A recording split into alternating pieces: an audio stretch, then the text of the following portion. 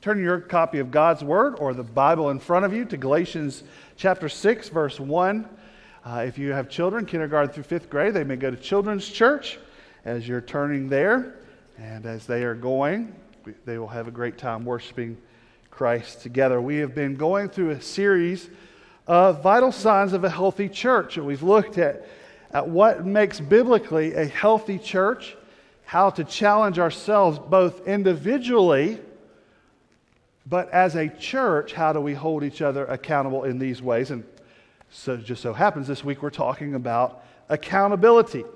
Healthy churches value accountability as we keep each other from sin. So let's read these verses together, and we will ask God to meet with us.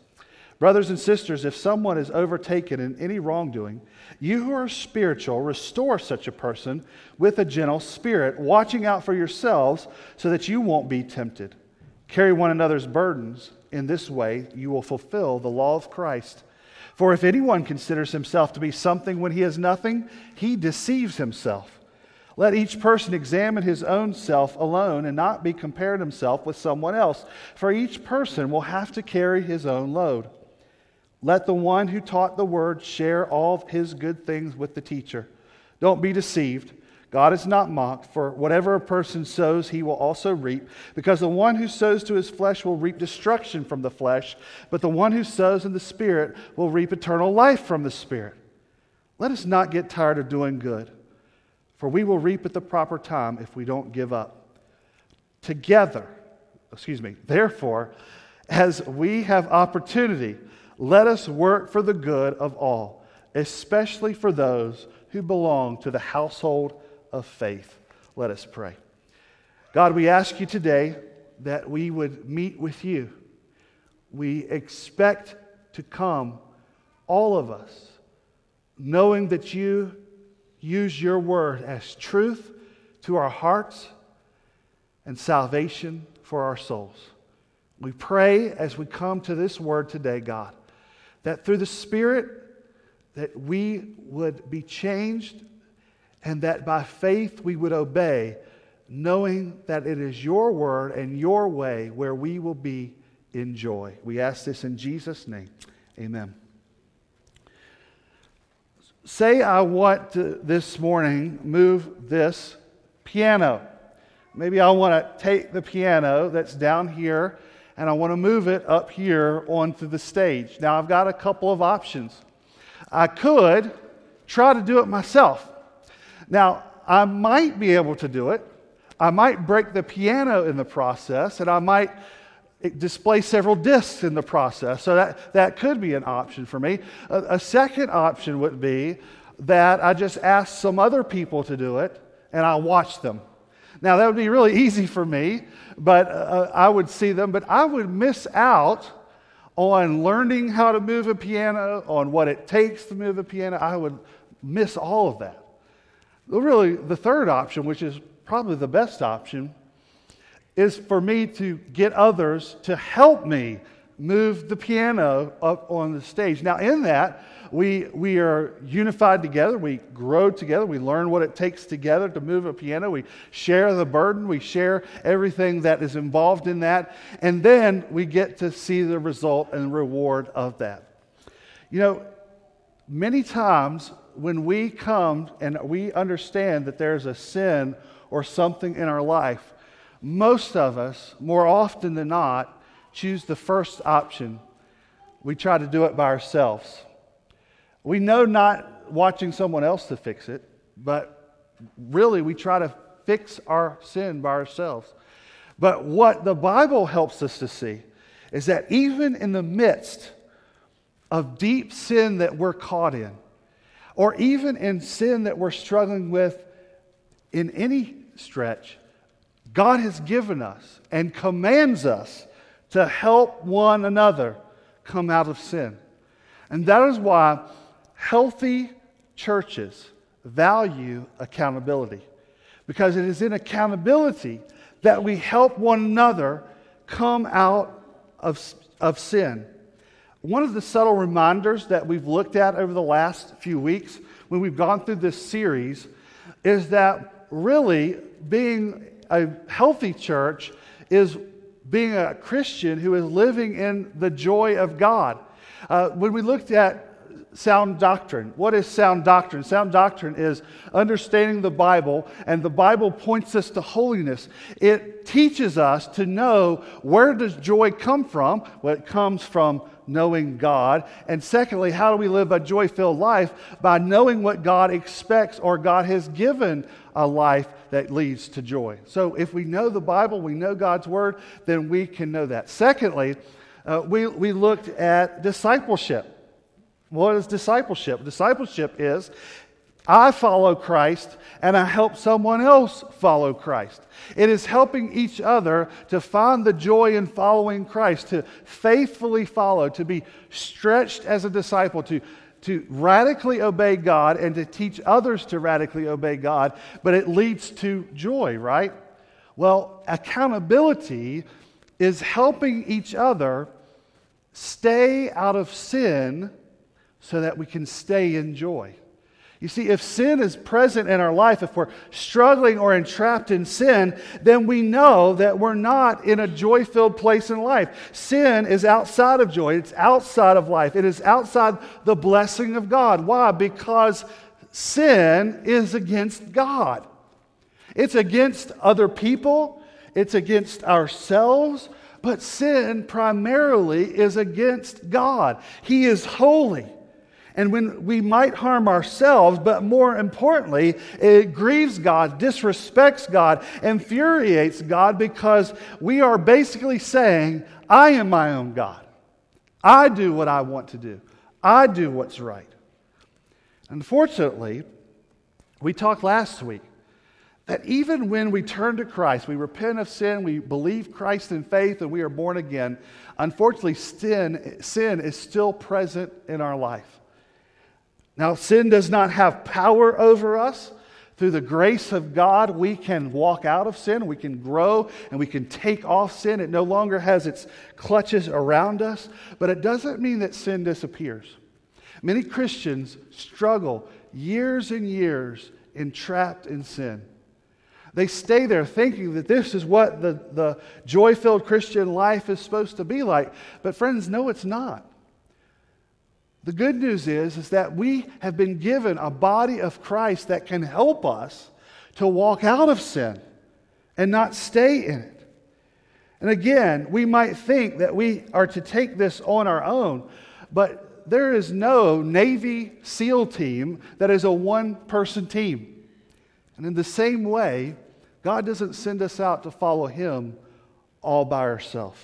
God has given us the Christian life with brothers and sisters in Christ, personal friends, a life group, a church of believers that come alongside of us and help us to walk out of sin.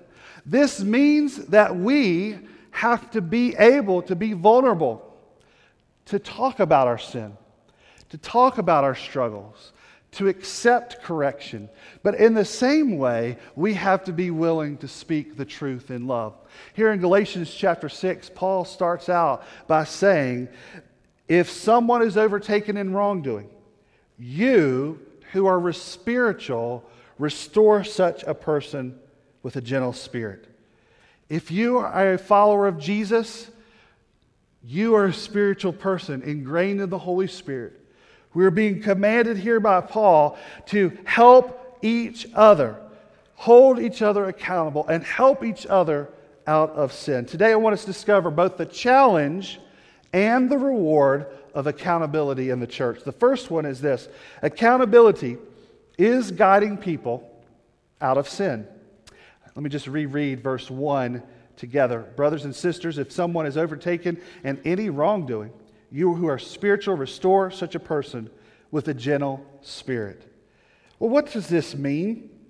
When Paul says this, restore such a person, someone who is overtaken, maybe your version says something different, trapped or overcome.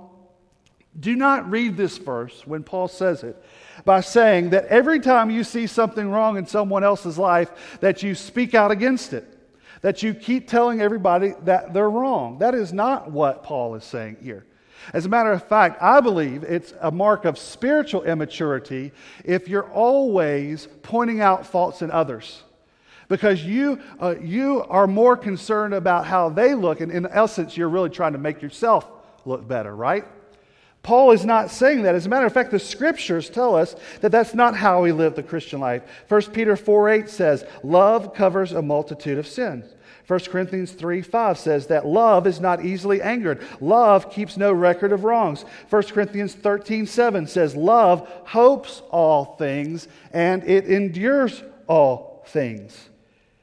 See, friends, we're not telling us to be spiritual police cops writing tickets to everyone that we see who is falling in sin. If we were to do that, that's all we would do. And most importantly, we need to be watching our own hearts. But what is Paul saying?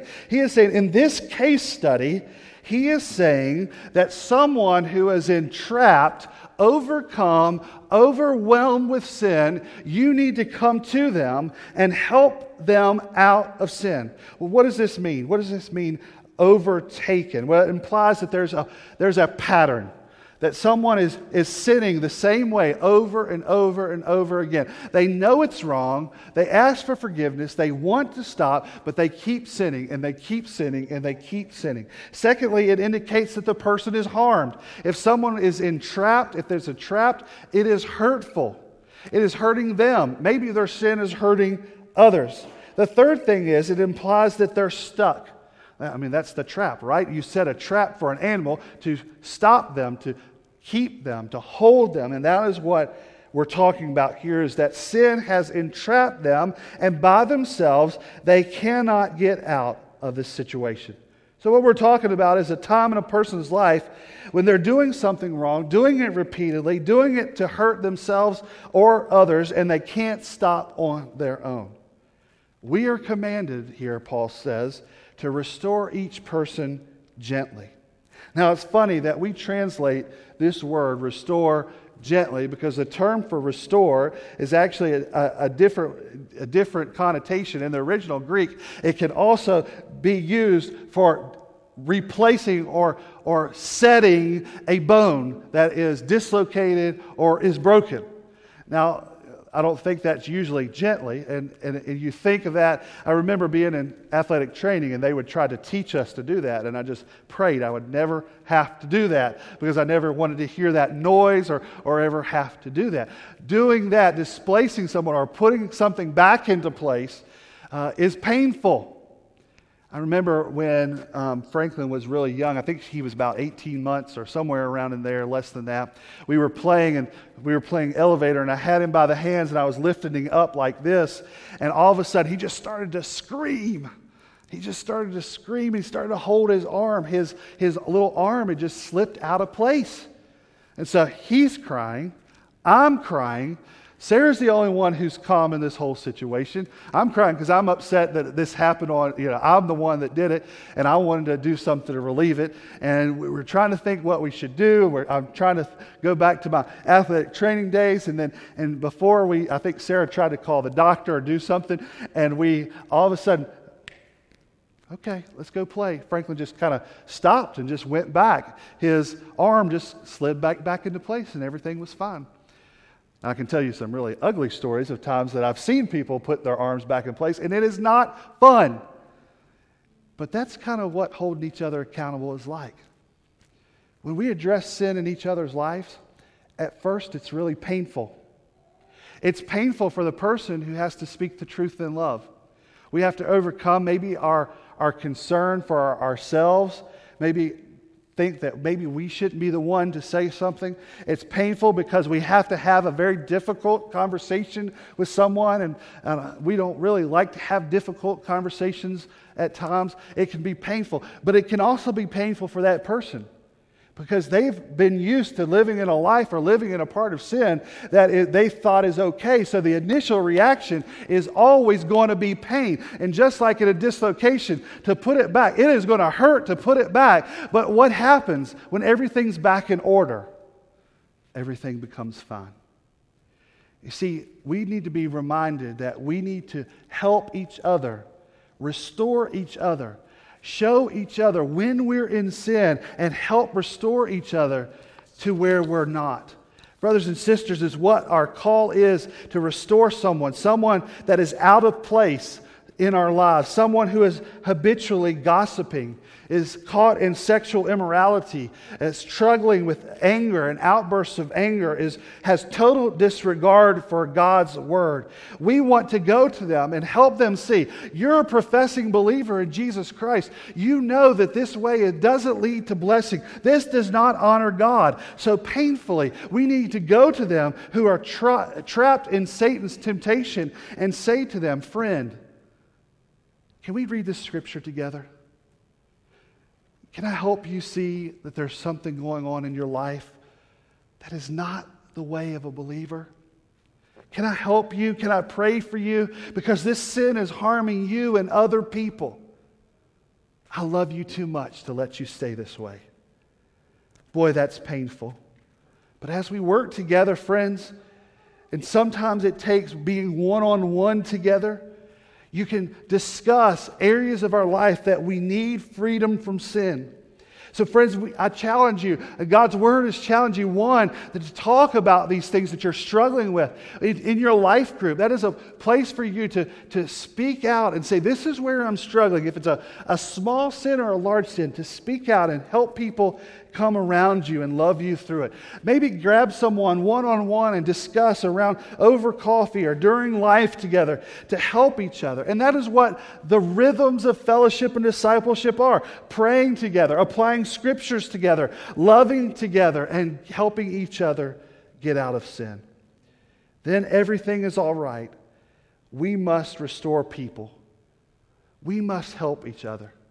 When we're out of sin, we must look for opportunities to help others out of the same sin. Friends, it is cruel to do otherwise. That is why, number 2, accountability is a measure of true friendship. Verse 1 says, watching out for yourselves so that you won't be tempted. Carry one another's burden. In this way, you fulfill the law of Christ.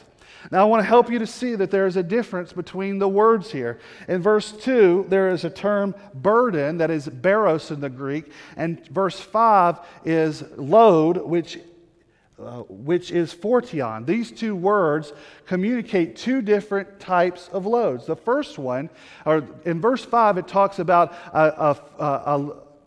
basically a load, meaning a soldier's backpack.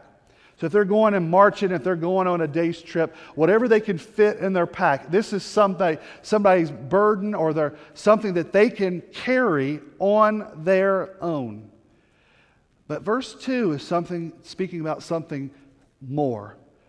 It's talking about a load that is heavier than someone can take by themselves. It is heavier than someone can do on their own. This is something that someone needs the help of others. This is a burden of literally a large rock, or something that has to be carried for a long distance. A burden, therefore, a burden of sin, a burden in life, is extraordinary, in which we need others to help us.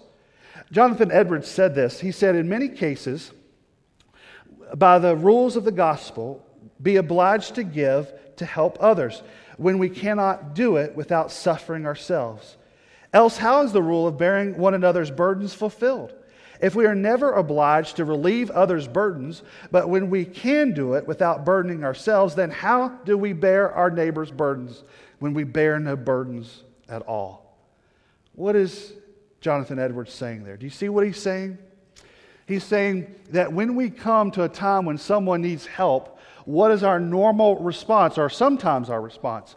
We say, we can't afford it. We can't do it. We can't spare the time. We can't go into this deep problem. We don't know how to do these things. We say, I can't afford it. What we're really saying is that I can't help you without it costing me something. And what Paul is saying, Jonathan Edwards is saying, is that there is never a time where we help one another where there isn't a cost to us. That we must be readily available, despite the cost it is to us, to be a true friend, to go help that person. See, we love because Christ has first loved us, and as He has displayed for us, then we go and help others. Friends, true fellowship is willing to get to the hard places and help them through it. Many people tell me, they say, Pastor, I can't speak to someone because I know that I'm not sinless. I know that I'm sinful. I can't certainly help them. But friends, that is not what it's saying here. We know we're sinners. We know we need grace. But we can't let our brother and sister struggle in sin when we can help them out of it. There should be no excuse. And for the amount of love that we can show through them as we walk them through. We must have hard and very difficult conversations when needed. Actually, in the New York Times, on the front page of the Sunday Styles section, they were talking about millionaires who lived in the city who were struggling through the financial burdens or the financial crash in the late 2000s.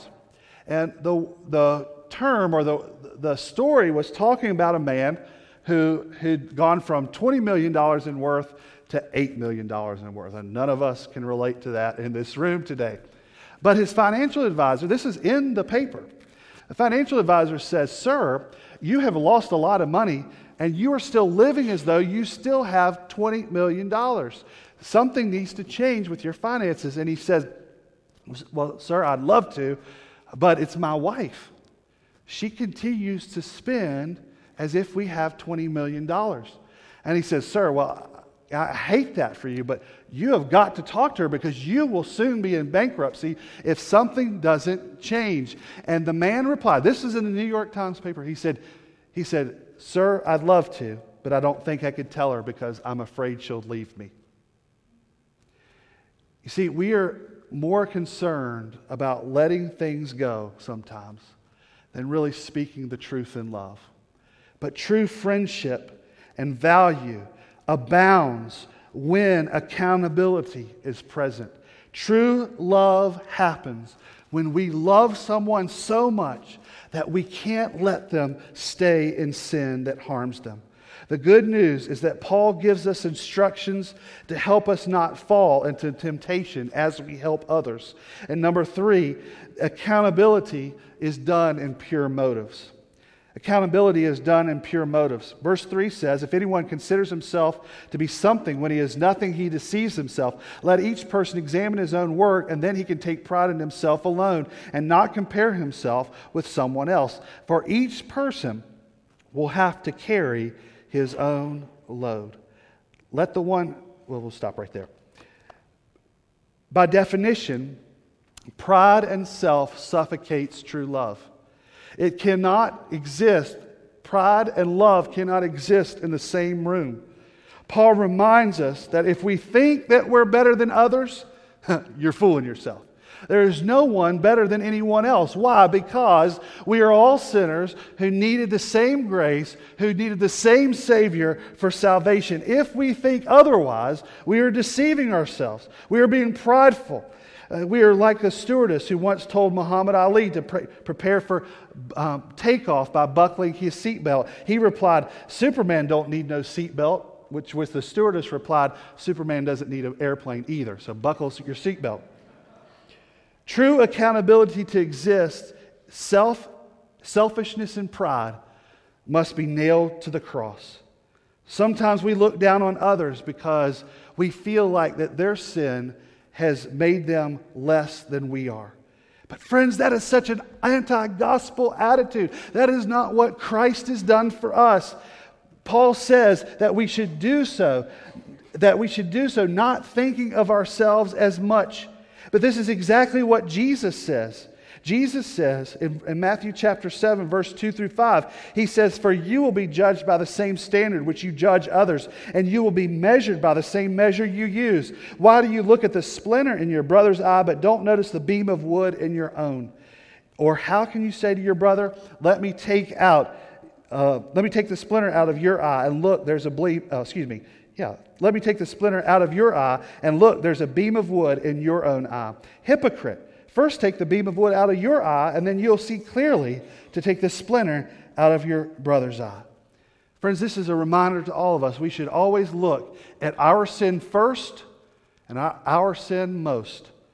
We cannot help another person if we come in prideful and not pure-hearted. Be reminded that the nature is of Christ, that while we were sinners, He still loved us despite our faults. He came and died for us. We are no better than anyone else on the planet. So we need to pray our hearts, check our hearts, be reminded of our sin that we had trouble crucifying once, and be reminded of the Savior who set you free. Friends, we need to, with pure motives and pure hearts, help others out of sin. And if we do so, friends, if we are faithful, pure-hearted, if we help them out of sin, then there's great rewards. Number 4, rewards of accountability is a healthy and holy church. Verse 7, Paul writes, "Do not be deceived. God is not mocked. For whatever a person sows, he will also reap, because the one who sows to his flesh will reap destruction from the flesh. But the one who sows in the Spirit will reap eternal life from the Spirit. Let us not be tired of doing good, for we will reap at the proper time if we don't give up. Therefore, as we have the opportunity, let us work for the good of all, especially for those who belong in the household of faith." Paul says, make no mistake, God is not mocked. Literally, he says there, don't turn your nose up to God. We cannot despise Him by pleasing our sinful nature and then sneering at Him when we get a chance. Friends, when we sin, we are against a holy God. People who think they can fool themselves are only fooling themselves. They're not fooling God. Paul reminds us that what we sow in the flesh, we will reap in destruction in the flesh. So what we sow in our sinful spirit, we will retain or bring back in the sin. But the Spirit sowed returns in the Spirit. Friends, a believer in Christ should be a master farmer of sowing the Spirit. We should always be sowing the Spirit in all aspects and avenues in our life. But those who are in flesh endanger themselves and others. A young couple caught in love gets caught up in the passions of the moment, and after they break up, they discover that they've damaged part of their capacity for true intimacy. A man comes to think of his colleagues as such rivals. He schemes his way past them, but little does he know that the selfish ambition that he's sowing seeds of destruction in his own heart and in his reputation to others. A woman secretly despises another woman in the church, but with every contemptuous thought, she is sowing seeds destructive to his own spiritual maturity, health, and the fellowship of the church. And a husband and wife that allows resentment to build in their marriage without resolving their differences. Year by year, they drift further and further apart, and they reap loneliness, bitterness, and unbelief. We always reap what we sow. We need to sow purity, holiness, the Spirit. And this is true in every area of life. John Stott observed this. Every time we allow our mind to harbor a grudge, nurse a grievance, entertain an impure fantasy, or wallow in self-pity, we are sowing to the flesh. Every time we linger in bad company whose insidious influence we know we cannot resist. Every time we lie in bed when we ought to be up and praying. Every time we read pornographic literature. Every time we take a risk which strains our self-control. We are sowing to the flesh. Some Christians sow to the flesh every day and wonder why they do not reap holiness. Holiness is a harvest. Whether we reap it or not depends almost entirely on what and where we sow. This is why accountability matters, brothers and sisters. This is why accountability matters. Let us do everything and take every opportunity, he says in verse 10, to do good work for all, especially for those in the household of faith. What we need to be reminded is when we hold each other accountable, warn each other, rebuke, correct, help each other out of sin, what we are doing is doing for their good and doing for the good of the church. We must rebuke, correct, love, and pray and help each other from sowing seeds that harm us and harm the church. So what good comes from the church that calls each other to repent and hold each other accountability? Well, there's 4 things. 1, God's holiness is reflected. When we are held to holiness and God's Word, we are reflecting God to others. It is just like the law was given to the Israelites so that they would know how to be holy as God is holy. When we seek holiness in the Spirit, we are reflecting the holiness of God in the world. Secondly, God's reputation is upheld. God's law also kept Israel from looking like every other pagan nation that bowed down to rocks and wood, instead proclaimed to the world that we serve and proclaim a living God who is holy and faithful and just and good and loving. And we proclaim that. And when we hold each other accountable and keep each other out of sin, what we're doing to the world is saying God is worth it. But when we don't, friends, what we say, when we allow sin to be harbored in people's lives and in the church, what we're telling the world is God isn't worth it. The worst damage we can do is to live in an unrepentant sin and claim Christ because we view as Christ as little, His sacrifice as little, and a God who is little. But friends, I don't know about you, but about me, my sin was great. My need was great. My Savior came and died for me and set me free. I don't believe in a little God. I don't believe in a little Savior because I have now overcome sin and overcome the grave because of Him. We can't let sin stay in our hearts nor stay in our church. We need to encourage one another not to stay there and live in the wallow of sin, but come to the banquet of the bride of Christ. Thirdly, we show hope to the outside world. Friends, everybody loves a comeback story. When someone's fallen, finds forgiveness and restored a new life, newsflash, that's the gospel message. That we have been fallen into sin and Christ has come and given us a new life. And so when we help each other come out of sin, be restored out of sin, we are proclaiming the message of the gospel to the world that there is hope for you too. There is hope for you in the gospel. And that is the problem with a culture that says, do your own sin. Stay in your own sin. Do whatever you like to do. What is really being communicated is you are stuck in your sin and there's nowhere for you to go. But when we proclaim the gospel message, there is hope in Jesus. And you don't have to stay in a life that doesn't bring you joy and happiness. And number 4, transformation is the result. People learn to love one another. Families get restored.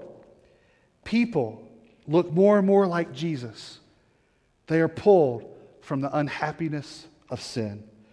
Friends, transformation happens when we are willing to speak the truth in love. Accountability is good for the church and it makes it healthy. A pastor tells of a story of a man who was struggling in sin. He was struggling in a deep sin, and thankfully, by God's grace, he came to full repentance and faith in Jesus Christ. He was restored. And the pastor asked this Christian, said, what did it feel like when you were struggling in that sin? Well, the young man said that I felt like that I was out to sea in the deep water, and there was just people who were far away that I could not see them, but I could hear them just a little bit.